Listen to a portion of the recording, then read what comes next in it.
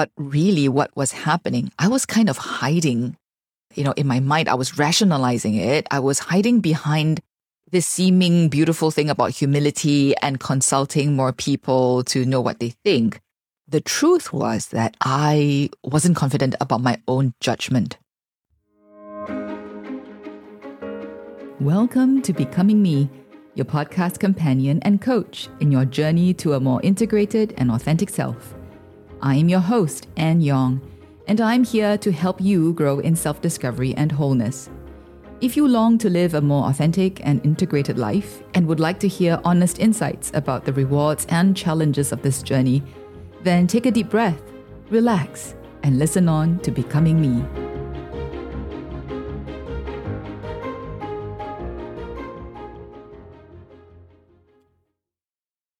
Hello again, dear listeners. Okay, so we just finished a series on inner child healing with Dr. Jean Cheng. And I really, really enjoyed that conversation. And it seems like from the feedback I've been getting from you guys that a lot of you also felt that you learned a lot and that you could identify a lot with what was talked about between Jean and I about our experiences of, getting to know our inner child, of what it was like to have a wounded inner child, etc. So as a follow-up to that interview with Jean, I thought I would just, this episode is just going to share a little from a more personal perspective, from the perspective of someone who has made that journey in inner child healing, how specifically doing this work of inner child healing has helped me to grow in authenticity. Okay, so I shared some of my stories in the interview, but there's more, of course. There's always more, right? So if you're wondering how inner child healing in particular helped me to become more me, to become who I am today, I'll share with you 3 points. Okay, so 3 ways that inner child healing helped me become more authentically me, okay, and more confidently me. So the first point is that inner child healing helped me to trust in my own intuition and judgment. Now, if you remember in the interview with Dr. Jean Cheng, she spoke about how, when a young child is often kind of like pushed to go against what he or she intuitively senses that they need, like the example of, let's say, a child who's a little shyer, maybe needs a bit more time to warm up in a social setting. And let's say an adult, the parent pushes the child to go and engage and to talk before they're ready, that then the child begins to learn, it is very subtle, right? So it's not an explicit thing that's being taught, but implicitly the child learns, I cannot trust my own gut, my own body. So maybe my own gut feeling and intuition is that, no, I'm not comfortable. This is not a safe space, right? Maybe I need a bit more time to observe what's going on around me before I can determine that I am okay, that this is a safe space for me to come out of my shell and to interact. But before I can make that judgment for myself, I was already pushed out of my comfort zone and I had to take action. I had to act in a way that was not actually aligned with the inner truth of my body, of my gut, of my intuition, right? So when we grow up with a wounded inner child, oftentimes that's exactly what happens. We stop really trusting our intuition, or we second guess ourselves a lot, right? So that was the case for me. I have always come across, when I'm speaking, I come across as being very confident. People usually think that I am confident when I do things, when I lead. But I always feel a little surprised when someone, says to me, I envy how confident you are, because the truth is inside, inside me, I don't actually feel confident a lot of the times. I'm always in doubt because I don't really believe that I have an accurate sense of the situation, right? I used to think that that's also a good thing because maybe it'll make me more humble. then I would check in with other people to see what their perspectives are, right? And there is some truth in that. But really what was happening, I was kind of hiding, in my mind, I was rationalizing it. I was hiding behind this seeming beautiful thing about humility and consulting more people to know what they think. The truth was that I wasn't confident about my own judgment. Okay. And that that ranges from my judgment about how I'm doing in a particular task or job, how I was faring in a relationship, right? Like, how healthy a relationship I'm in maybe is, to maybe how good a job I'm doing, at work, right? So the range is, well, large, but underlying that is always this sense of, I don't know where I stand unless somebody else tells me where I stand.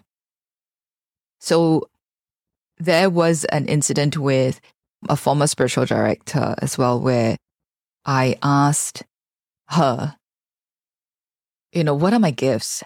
Like, what is it that I do well, right? And it was an honest question, because I've been serving a lot, and I actually have been making an impact on people. I could see that, and yet, inside me, there was this sense of, but I don't know what is it exactly that I bring to the table.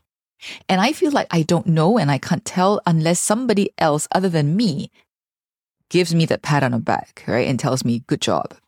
So I asked that question, and my spiritual director, wonderfully, she looked at me. I still remember she looked at me, kindly, and said, Anne, why don't you ask yourself that question? Why don't you go home and ask yourself that very question? What are the gifts that you bring to the table? How is it that you actually help others? And this was happening, or this particular exchange happened after I've already been journeying for some time with this spiritual director, and also journeying, becoming, I guess, a little bit more tuned with myself. This was already after I'd started some inner child healing work. And I thought, oh, that's a good question. And, maybe I will go home and ask myself that question. But by and large, what has been happening, or what has continued to happen as I grew in my inner resilience, in confidence about who I am. Okay. And this happens because I was doing that inner child healing. I found that I stopped second guessing myself about people. So even if it's a judgment about people, when I say judgment about people, I don't mean a moral judgment about people per se, but a judgment about, for example, can I trust this person? Or how far can I trust this person? Or is this person the right person to connect with for this task, right? So there is a judgment call that needs to be made. And I've become a lot more confident in my ability to make those assessments. And over time, I also, my confidence has also been boosted, because it has panned out that my judgment is indeed accurate, right? So as I grew more connected with my inner child, or my inner sensing, right, about the situations or the environment I'm in, I have been able to make decisions that are aligned with the truth of where people are or how things stand. And so I'm now generally a lot more calmer about expressing my views and about being myself, because I have that deeper confidence and trust in myself. So that's the first way inner child healing has helped me grow in authenticity, right? So I have greater trust in my own intuition and judgment. Secondly, and this is huge for me, I found that I could stop people pleasing, or a lot less, right? A lot less people pleasing. And if you have been following me on this podcast, you know that was a huge thing that I struggled with, right? And that was also before I learned that people pleasing is one of the ways that we respond out of past trauma or pain, right? It's a way of, I think the term is fawning, right? Being like a little Bambi, a deer, right? Fawning to kind of like build that rapport with others. But it's not really a genuine rapport, because it's kind of like, I'm pleasing you. I want to please you so that you don't see me as a threat, so that you will like me, so that you won't You won't target maybe your anger or everything at me. I'm on your side. It's a way of evading conflict, a way of evading unhappiness, right? Because if inside me, I'm already so insecure and vulnerable and brittle, I don't feel safe within myself. I really, really need my environment around me to always give me the security that I do not have within me, right? So a lot of my people pleasing in the past was because I needed external validation to know that I was doing okay, that I had worth, that I had value. I needed people to tell me how good I was in order for me to feel some sense of confidence about myself.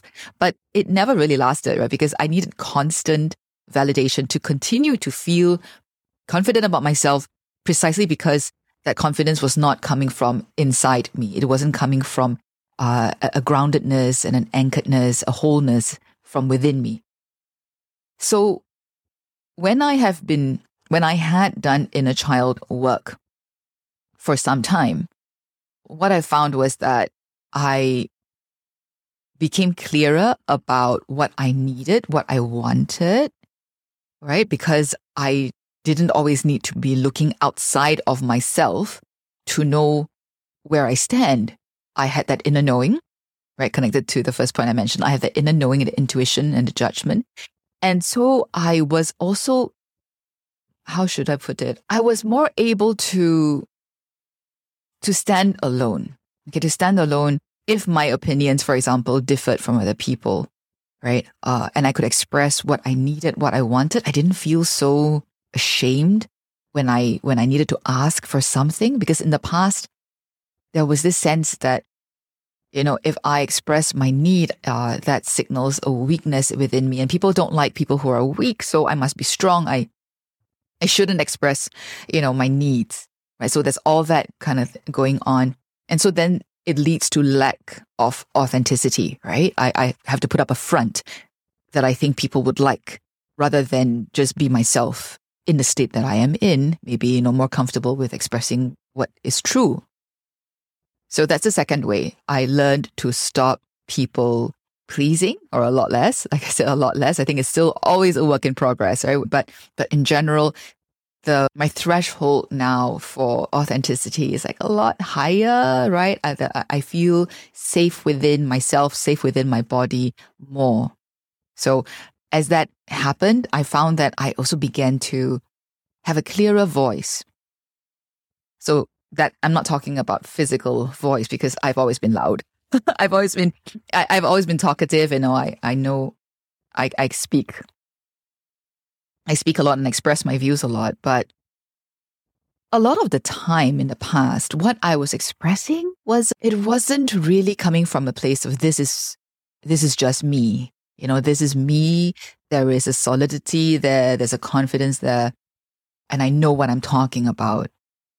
I think in the past, a lot of times, my talking or my expressing was trying to impress others, was trying to come across like I knew my stuff, was trying to come across like I'm clever and I'm smart and, I'm somebody that you want to hang out with, or I'm somebody that you want to hire or to get to, the person to do a certain job.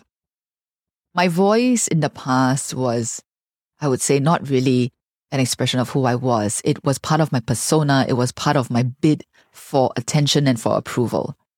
But as I grew more whole, after I had, I started the process, the journey of inner child healing, and I'm talking about months and even years, okay? I'm not talking about doing like one retreat or a couple of exercises. I'm talking about applying these principles consistently in my life.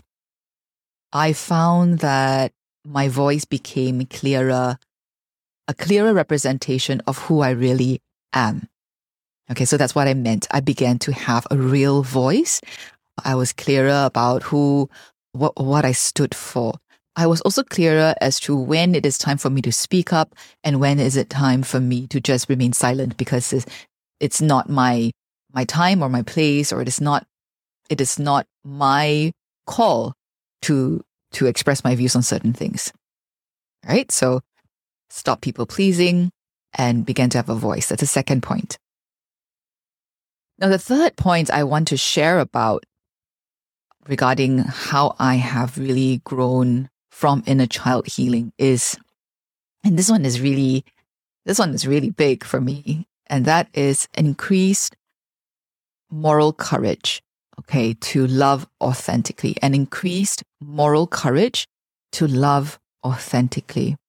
Now, this point is, of course, linked to, the first two as well, linked to being able to trust my own judgment more, my intuition, and, becoming more confident to stop people pleasing and to know what I stand for and to be able to express what I stand for. But here's the thing, when we begin to develop that voice, when we begin to be true to ourselves, we will often find that, yes, we sometimes get opposed. Okay. And this is a fact. This is a fact. I will not lie to you, to any of you who are really interested in making this interior journey into greater authenticity and wholeness, right? Because it is so important for you to know that when you're coming from a place of survival, right? And, whatever system you're part of, whether it's your family, your work, the community that you belong to, everyone's used to like the old you, the way you used to operate, right? And if you were like me, in your own way, you were kind of hiding. You were kind of hiding your true self so that you could fit in, so that you wouldn't make people unhappy with you. Now, when you begin to develop your voice and you begin to stand up for what you actually believe in, you're gonna experience more, maybe unhappiness sometimes, even within your family or the people close to you, because you're changing the dynamics, right? And then sometimes there's going to be pushback. So what are you going to do when there's pushback? See, it's not too difficult yet to just maybe express what you really believe in, or what you need, or what you want, or what you don't want to do. Okay? That could be already an area of growth from before, but to reach that point is not as difficult yet as when you express yourself, when you express your need, or when you draw a certain boundary, and then people push back, or people challenge you, or people start guilting you or emotionally manipulating you to try and get you to drop that boundary, okay, to change your mind, to take back what you said, to stop speaking up. Can you go back to the old you and just play along? And oh my gosh, I gotta tell you, I have been through this more than once, and it's so excruciating and so lonely, because in that moment, no one else outside of me know the battle that I've been fighting, right, in this interior journey. No one else knows how much effort I've put in getting in touch with my inner child, in learning to reparent my inner child. And in this moment of trial, let's say I put up a boundary or I make a stand, and I face opposition from all fronts, and everyone's trying to get me to change my mind. There is a part of me, because, I'm not fully healed, right? So there is a part of me inside that is really scared and just wants to give in and says, maybe it's easier, I just give in and just give them what they want, and they'll stop hounding me, and then we will have peace. But there's also another part of me that knows this is not true. This is not the truth. This is not authentic. This is not what you have worked so hard to be able to do. You've made your stand. Now you need to stand by your stand. How do you do that in a way that is not, I don't want or aim to be offensive. How do I try to do that in a way that's still respectful, but at the same time firm? Okay, so it's not easy. It's not easy. Nothing can quite prepare you for that moment when you're tested and you have to actually exercise what you have been learning, right? Not just in your own exercises, or not just when you're talking to your counselor or therapist, but in real life, in the real world, when you actually have to live it. But here's the beauty. When you actually have done the work, the inner work of inner healing, you will find that you have the strength, right? With the grace of God, you have the strength to stand firm. And when you have stood firm, sometimes it's incredible. The feeling I had when I went through those tests before, it's incredible, because it's I could do it. I did it. It was such a victory. And I knew that if I had caved, if I had not stood by my stand, okay, I can always begin again, but I know part of me would have felt abandoned by myself because I was not able to stand by me, right? And that was what happened in the past all the time. In fact, in the past, I didn't even try very hard to stand by me because I didn't have that conviction or that confidence, not in the same way as now. I mean, the threshold is different, right? So I have found that inner child healing has made me not just more authentic, but it has made me a person of greater integrity because the capacity has grown, right? When I have lack of integrity in the past, it's not from lack of desire. I want to be a person of integrity, but I just didn't have what it takes. I didn't have the capacity, the courage, to do so. And the capacity grows when I become more whole, right? So inner child healing was one of the ways that I became more whole and more integrated. And so I found that, I was more courageous and I could have those victories, interior victories. So, I mean, other people may not necessarily see it as a victory. They may not be happy with me per se, but my inner child and I should say, I felt so, I don't know, I felt victorious. I felt validated. I felt like, wow, I could do this. I could actually stand by what I really believed in. And I was okay. I was okay because I was true to who I am. And for once, different from the past, for once I was able to just let people see this is actually the real me. This is indeed who I am. And I'm not as afraid as before if you reject me, because whether you like me or you reject me, I like myself. I accept myself, right? And this self-acceptance, this self-love, this being more attuned with myself, that's what inner child healing did for me, what it helped me grow, right? So it's an incredible feeling to trust yourself, to be at peace with yourself and know who you are more clearly. I know it sounds very basic, but those of us who are wounded, we know that that's something that we don't have as much as we would like. Sometimes we don't trust ourselves and we don't respect ourselves. Okay, but healing can bring us to that place of greater trust and greater respect for ourselves. So that's this episode, just a simple sharing of 3 ways that inner child healing helped me to grow. And here are the praxis prompts for today's episode. 1, listen. So as you listen to my sharing in this episode, was there anything that jumped out at you that really resonated with you? 2, ponder. Were there, among the 3 points that I shared, one in particular that you also struggle with, maybe with people pleasing or with always second guessing yourself or not having the courage to really stand by the decisions that you have made when people resist or try and push back? 3, act. I invite you to continue to explore the resources on inner child healing. You may wish to refer to the last episode I recorded with Dr. Jean Cheng. In the show notes, you will find some book titles, and other resources that you could check out. And when you're ready to go beyond just kind of like finding out and reading about it, I invite you to seek out a spiritual director or a counselor, a therapist who is trained in inner child work, and maybe request specifically that you would like to try some inner child healing, or you would like to experience some inner child healing exercises and see whether they could accompany you. And that's it for today's episode. I wish you and your inner child happy healing. Thank you for listening to Becoming Me, where new episodes drop every first and third Wednesdays of the month. Remember, the most important thing about making this journey is to keep taking steps in the right direction, no matter how small those steps might be. And no matter where you might be in your life right now, it is always possible to begin. The world would be a poorer place without you becoming more fully alive. Don't forget to visit my website at becomingmepodcast.com and to subscribe to my newsletter as well as to this podcast. Until the next episode, happy becoming!